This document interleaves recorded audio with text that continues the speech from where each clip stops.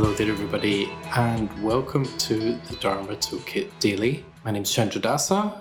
I've been with you all week with my colleague and friend Sadhya Sehi and Dasini, just having conversations with people around the world in the Triratna Buddhist community as we all adjust to the great strangeness of being essentially indoors most of the time and probably quite a lot online.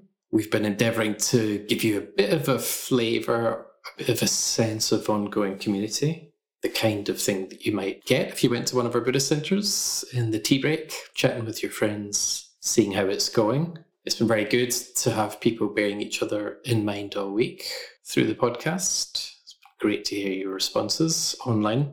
And we thought we'd do something a little bit different on Fridays. You know, it's the weekend, so Fridays are going to be a little bit different. And we thought what we'd do is give you some more in-depth interview-style podcasts with some fantastic people from around the world. Sometimes they're going to be unpublished pieces from our archive, things we've recorded and not quite found the right place for yet. And then this will be the right place. Sometimes there'll be brand new interviews that do touch on the corona crisis as we live through it. And maybe as we go, since nobody knows how long this will last, we'll find some other creative uses for these fabulous Fridays. But for now, we're going to start you off with an interview from just towards the end of last year, recorded in an absolutely beautiful, idyllic landscape in Mexico. And the interview is with a member of the Triratna Buddhist order called Manjupriya. He's Irish. But what we're talking about is his life in Brazil, where he is teaching the Dharma, living his best life down there. And it was just lovely to connect with him again in Mexico, to hear how things are going and to chew over some history, some experience, some good stories about what's involved when you swap one culture for another culture and you have the Dharma as your protection and as your basis for relationship. So yes, if like me, you're indoors, then please settle back, maybe close your eyes. You can listen to the birdsong in the background of this outdoor recording, hear the voices floating through time, through the air, and hear Manjupriya. And yeah, some of the quite profound things he has to say, his reflections about what he's learned from long years of being out of his culture and having to relate just at the level of the human and of what matters most. So please enjoy 30 minutes with my old good friend, Manjupriya. Welcome everybody to Chintamani Retreat Center in Mexico. And I'm here in the lovely grounds, as ever. It's very nice recording your podcast outdoors, next to the beautiful stupa, which you can see a picture of on Instagram if you go and check us out at Buddhist Center on Instagram. And I'm here with my lovely guest, old friend, Manjupriya. Manjupriya and I, we've known each other for how long? It's probably about 25 years. About 25 years, yep. We used to meet on ordination training retreats. Yeah. You were coming from Dublin. Yep. I was coming from Scotland and then England. But here we are, all these years later, and neither of us live in Kansas anymore, as they say. No. You live in? I live in Sao Paulo, Brazil. In Brazil? And you've been there for yonks? Well, 17 years and 3 months. Do you feel Brazilian? I don't feel Irish as much as I did. So I'd be curious to know about your experience as well in the States. At the same time, I can't say that I feel Brazilian. Sort of identity starts to become a bit of, not confusion, but I think it becomes a bit of a mix after a while. Are you accepted as quasi-Brazilian by your friends? And Yeah. I think the Brazilians have accepted me. I think once you learn the sense of humour of a culture, that's, especially with the Brazilians, that's a key in.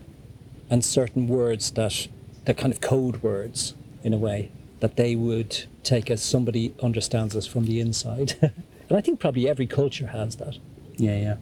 One of the things I was thinking was good to have an opportunity to talk to somebody who lives somewhere like Brazil, because if you're outside of Brazil, let's face it, all the stories you hear these days are the Amazon's burning, there's terrible violence, blah, blah, blah, blah, which is what you also hear about Mexico. probably what you hear about the United States, actually, if you're outside of the States. Yes. Of course, it's not like that at all, is it? It's Well, I mean, I suppose it depends where you live. And of course, as Dharma practitioners, we know that in the end of the day, the only protection you have is how you deal with it. However, I think everywhere is relative. And, you know, we heard today from Venezuela, and that's our neighbour. And certainly that's a more unstable situation. However, you know, there were reports, I've been offline for about 5 days, but there were reports, obviously, of trouble in Chile before I came here, which was civil unrest due to economic changes there that have taken place. And that was a surprise to everybody. However, Brazil has just passed the same economic changes. And we'll just have to see how it goes. Tom Jobim, who is the famous Brazilian musician-composer, said that Brazil is not for beginners. And I think that's true. And it's not just the violence. I think it's a place where there's sort of new codes of relating that you have to learn quite quickly. What would an example of that be? I think one of them is kind of like time. Time is poetry in Brazil, which I've gotten used to. But I think that that's a symptom of a culture that has a different idea about limits, for example. Do you mean when you say time is poetry in Brazil, which sounds lovely? Yeah. Like I'm going to put that in a song or something. Time is poetry What in does Brazil. that mean? Well, I'll give you a concrete example. Do you mean people don't show up on time? Is it like... Yeah, it's kind of like that. Or when they say, they call and say, I'm leaving, that means I haven't even thought about leaving yet. That thought hasn't even come into my mind yet. Yeah, the train is coming at 9 o'clock tomorrow. Yeah. You know, there's that sort of thing, which, you just have to get used to. If Brazil's not for beginners, how did you survive being a beginner? Was the Dharma part of what protected you, as it were, from... Well, look, I'm Irish, right? And probably the worst case scenario would have been that after getting ordained, which I did in 99, the worst case scenario would have been me deciding to move to Brazil to take the Dharma there. That did not happen. And I frequently reflect on how much a disaster that would have been if that was my conscious plan. You'll know this, and all my friends know it, but it's always worth remembering that I didn't go to Brazil to set up the Dharma. I fell in love with a Brazilian and I married her. A lovely woman, Maya, who I was married to for about 6 or 7 years. And I think that was a very, very important part in me growing up, and probably finding a style of being in the world that I never would have found. Certainly if I had followed a vision of something. And anybody who knows me knows that I certainly was somebody who had visions of what the future were going to be like. I still do, to some extent. But going to Brazil isn't for beginners. However, I didn't go with the plan to set up the order in Brazil or teach the Dharma. I lived in a farm, kind of like this place here, which was about 12 kilometres from a big enough city, Sorocaba. And I lived there with Maya and her son, Francisco, for 7 years, 6 years, was it? Or maybe a little less, 5 years. Completely naive, very little money. And Brazil had just handed over its presidency to Lula, who's now in prison. So it was a curious time. And I think really I was given a chance to test out everything that I had received in the 10 years beforehand. You know, I mean, you were the same. We exposed ourselves to Buddhism, to the principles of like living and decision-making. In terms of the principles of the Dharma, I think I was equipped, but what I lacked was worldly experience and needed. Well, that's how you get it. I think there's a fascinating alternative history of Triratna. You could probably write it from several angles, but one would be the number of Triratna situations around the world that have sprung up because someone fell in love with somebody else and went there, and then it did or didn't work out. Yeah. And in the course of that, they had recourse to their training, and while the world seasoned them, they set up classes, and before you know it, well, in my case, there was Mokshananda had already sown seeds out there in terms of the Sangha, and there was a Mitra, well, actually a few Mitras out there already. And in the 6 months up to leaving, I was living in Pamaloka at the time, which is a semi-monastic retreat centre in Norwich in England. Marcia Ficker, who is a Mitra, still is a Mitra, she got in touch and she said she had a retreat centre, which again is very much like this place actually. And my first weekend was meant to be a dirty weekend, but actually I ended up on retreat. That's the truth. I believe You might as well get used to it. I believe you. Yeah, and I think That's all gone now, hasn't it, though, from you? I'm a different man now. So anyway, I gave a retreat, and learning Portuguese, actually, it was difficult looking back. And I think it was helped along by the fact that I had something that I loved, that I wanted to communicate to people. And also, I had my ex-wife, who I loved, and her son. So to communicate with Francisco, English wasn't going to be on the cards. Yeah. So all of that. And there was a structure there already in terms of groups that Marcia was already leading. And in Sorocaba, which is an hour and a half from Sao Paulo, I just started giving classes. People got very interested very, very quickly. And some of those people are still around. Fabio, who was on our course, he's still on our course in Sorocaba this semester. He was the first guy that came around. Fantastic. Absolutely amazing guy. Do you teach the Dharma full-time and that's how you earn your livelihood, or do you do something else? Yeah. My aspiration is to teach full-time the Dharma. And I started out by teaching English for about 9 years, and anything that would come along just to pay the bills. You know, I drove my ex-wife round the bend with all of that, because, I mean, basically, it was a move where I had to reinvent myself. So I ended up actually once teaching Irish classes. That's absolutely true. Don't ask me how I managed. Yeah, kid me la falcha. So yeah, and what was wonderful was on the first convention after I went out there, I managed to keep some money together. I went on the convention. I had lunch with Vidyamala. And we were sitting there. I can remember, it's lucid. She said to me, listen, I can train you up in breathworks. And she said, I know you well enough, Manjapriya, to know you're going to love this. And I went straight from there on my own into the shrine room at Wyndham, and I sat in front of the huge image of Avalokiteshvara, and I just looked at that for about half an hour. And she trained me up. And off I went. That was crucial in terms of aligning myself with the Dharma teaching. It also has given me a wonderful chance to get to know people I never would have gotten to know. I teach mindfulness voluntarily now in the largest infectology hospital in South America, which is Emilio Ribas, to AIDS patients. And there are projects that are coming up which are coming out of that, because we've done a research project which we're going to publish. You know, they're just fantastic people. I would have never have met them if I had set up a Buddhist centre in the same way. And I'm learning then how to communicate with different people from different walks of life. Now, is there a prospect of any native-born Brazilians joining the order anytime soon? Absolutely. The thing is, obviously I have to connect people up with an ordination process. And the ordination process here is emerging. And that's one of the reasons why I'm here at Chintamani, is to connect with people who are looking after that and just seeing where we're at with it. Because really, that's all part of me trusting, you know. And I think that's the way things go. It's like, well, what is actually happening? I must admit, just for anybody who isn't here, I was here 4 years ago.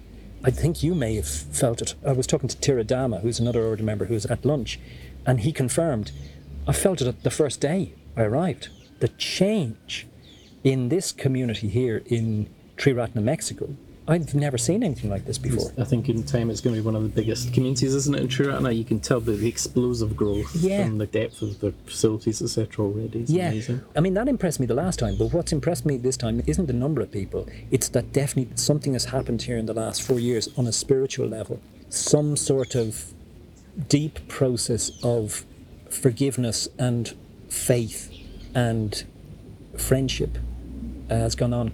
I mean, the Dublin Centre went through something similar. So I was thinking about that the other day. Yeah, possibly. But actually, this is just clearer.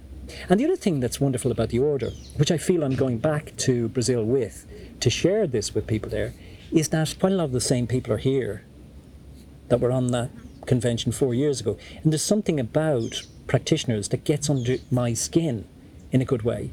And it's not like falling in love with somebody. It's like kind of, I can't really quite describe it, but meeting all of you guys, again 4 years on, is like, I'm not just meeting a person, I suppose I'm meeting, I can't explain it. Well, you sitting in front of that big picture of Avalokiteshvara deciding to come out and, you know, it's in the shrine room here, and sometimes people talk about it more than other times. Parmi is here, she's a very senior order member in our community, and she loves that image of the order as Avalokiteshvara, in a way taking that literally. Yeah. I could see how in that sense, you come and we tap into these big gatherings and it can feel a bit like that. Like, Yeah. it's beyond just goodwill, isn't it? There's something about the fact that we're not necessarily following what everybody else is following, and there's some sort of sense of progression, but it's mysterious.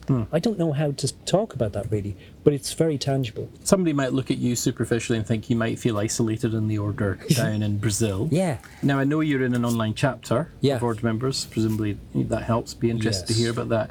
But is there an element in which you can feel alone in Brazil as an Order member, in the sense that, well, you don't get to walk around the corner and meet whoever it is? I'm going to answer it this way. I think more order members feel alone than they admit. And I think it'd be good if we started to talk about that. Because I think a lot of our behaviours actually come from feeling incompetent and alone. And impotent in the face of mega changes and difficulties that come up. And I think we're pretty good at talking about that. But I think loneliness is something that's very curious. I do go through it. Yeah, absolutely. And the Sangha down there is physically, geographically the most isolated on the planet. However, well, there's my online chapter, which started, I think it was about 7 years ago, and grown. And that's once a week. And I very rarely missed that chapter. It's an absolute lifeline. So a lot of people listening may not know what a chapter is, how it functions. Tell us a bit about what it is to have an online chapter and a chapter at all. Yeah, our particular tradition, has the order as a living spiritual community. And after ordination, the invite is, and it's a strong invite, is to take part of a regular gathering with other members of the order. And it's not to talk about business.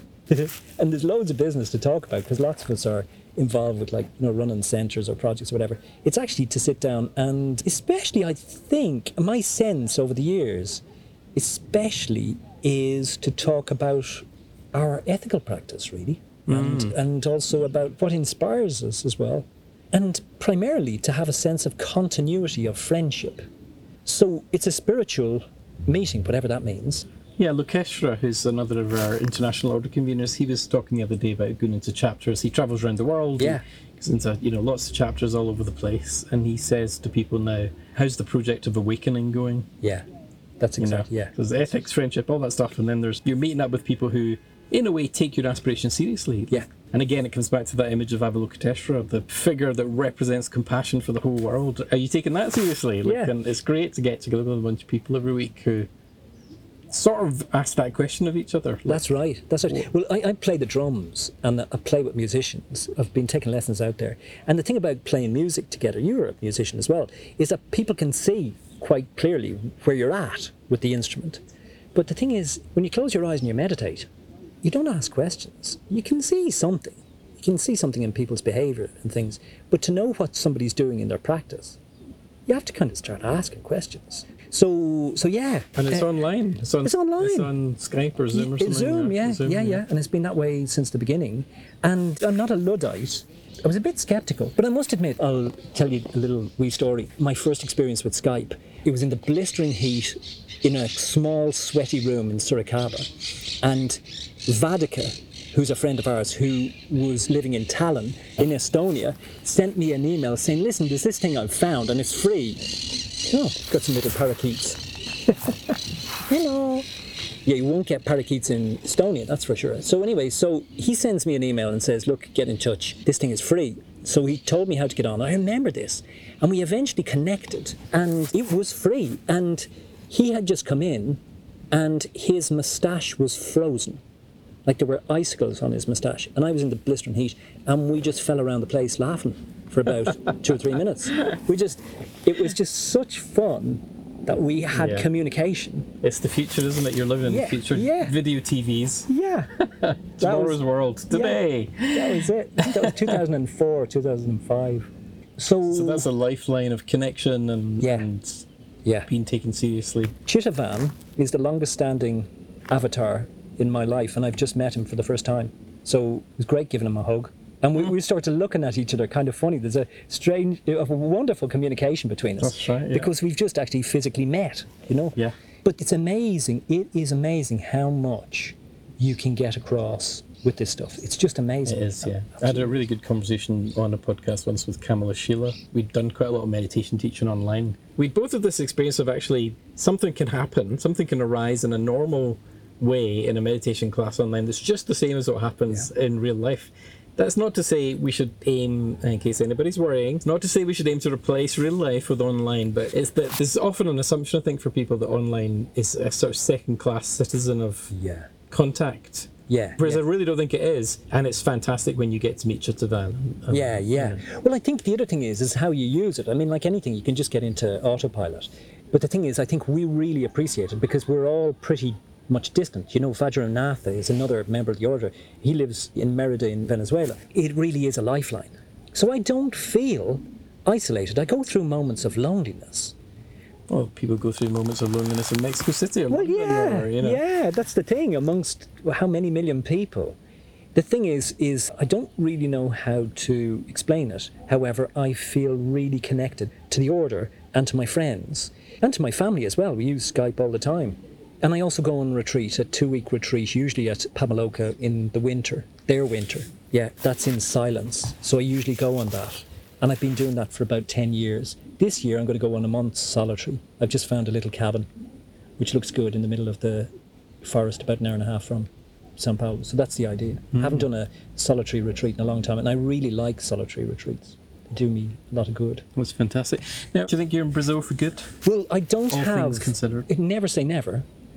How many people have you heard saying, never again? I will never leave this place. 5 years later. Yeah. So I don't have a plan, although my dear parents, I love my parents, I'm just so grateful to them. They're getting older. They're getting funnier as well. They're looking after themselves now, and I just wonder how it would be if things start getting difficult, you know? Yeah. And you were saying earlier you do still, to some extent, dream about the future in Brazil and the bringing the Dharma, etc. What's the dream? What's Manjupriya's 2019 version of the dream that's been seasoned by a real place with real people? Yeah. Well, it's about the people who are out there. I mean, I've got a list of 22 people who I can now say these people are engaged in their practice. I remember, I think it was 2010, I had about 3 hours of thinking I may go home, go back to Europe. And I wavered. It was for about 3 hours. Oh, the reason why I wavered is because I couldn't even count on one hand the amount of people in 2010 who I could say were actually meditating, you know, with regularity. So at the end of that mini crisis, I thought, well, look, hold on a second. I actually can't go back to Europe without finishing at least the experiment I came here to try out. So give it 1 year. That's what my mind came up with at the end of the 3 hours. And let's revisit this time next year. And it literally was. I know this isn't something that I think happens to loads of people. But actually, when I did actually decide to commit myself again, the thing started to move. I can now safely say there's about 22 to 24 people who, between the two cities that we have activities, they're wonderful people and they're my life in a way. They're the people that I'm serving. And at the same time, what I've learned from actually mistakes, I think, in Europe, is not to leave my own practice to one side. Sure. That's retreats and meditation. And I've seen that quite a lot, actually. And I think that's not sustainable. So my vision for the future is keep up my own practice. The Dhammapada has become an incredible source recently, just tuning into the Dhammapada. And meditation, Sangha, staying in touch with the order. I'm a person who gets a lot of inspiration from Sangharakshita's teachings. A lot of inspiration. I haven't really even tapped into 1/10 of what he's brought to offer me. So I have a sense of adventure in that. And then what I'd like to see is there's a few names, people that I'm just thinking about now. They'd love to come up here. I can see it now. Is that the path for them if they want to pursue training and ordination? They would come to Mexico? Yeah, because everything we're talking about here, you and I know about, but until they actually have the experience. Vajragupta can come down and they can see he's our president. They can see Vajragupta and I in action. But it's not enough. They've got to come up and see like all these Mexicans who are just so inspiring. Yeah, they're peers, and that's right. Yeah. People of the same generation, all that stuff. Yeah. You know, possibility, I think that's somebody saying, oh, it's possible, instead of just having this one guy who's slightly bonkers who give these classes. Only slightly bonkers. Yeah, well, you know, I like to kind of playing things down a little bit. But yeah, what I've realised in the last few years is that my practice, and I think the practice of a lot of people, comes down to a lot dealing with disappointments and trusting in people, and then at some point being let down or something has changed. And I know it's not really a Buddhist term, forgiveness. Yeah. However, I can do something before I receive an apology. And actually, I can do a lot. It's not just a little. And I'm not talking about a technique or some kind of reprogramming. I'm talking about something that might take a long, long time and could be quite painful. Yeah. And in my case, what I found is the cauldron, the kind of alchemy that can happen in the fourth stage of the practice that we do, which is the metabhavana. Loving kindness. Yeah, loving kindness. I have no other reference to date that does what that does. Where you call to mind somebody who you are in conflict with in some way, and you wish them well, unreservedly. Yeah, without negating the force of the reaction. I mean, it's not a Disney practice. It's a dojo in the sense that it's a martial art of the heart. And the fourth stage, I just think, is the best thing that I've ever been taught. And I am not somebody who's known for forgiving. And I'm sure friends of mine will sign under that. However, the thing is, even just having a sense of progress is enough to continue with the mystery of the fact that we're actually not separated as beings. Although when the chips are down, it does seem that way. Which is why it's handy to have a kind of regular ethical practice with your chapter, right? Where you can check in on these things, like check in on your hatreds, check in on your reactions. Yeah, and be questioned. That's as well. right. Yeah. One thing I've noticed about it is I've been thinking quite a lot recently about my own ethical life in terms of just identifying where the breaches are. Yeah. Not getting into whose fault it is. Yeah. And then, as you say, it's like, however they behaved, doesn't matter. Yeah. Or what am I doing to sustain the breach or the sense of breach? Yeah. I mean, particularly for me, what I've realised is, we talk a lot about mindfulness. And one of the things that I've noticed is, if you give somebody, and this body is me, too much attention, you create a monster. If you don't give a person enough attention, you create a monster. And attention is probably, for me in my practice, something that I have to really work with. If, for example, I'm invited to give a presentation or something like that, and for some reason it doesn't happen, and I don't get my chance to be able to give my presentation, because of all of that, I can really suffer, or just not get the attention I want.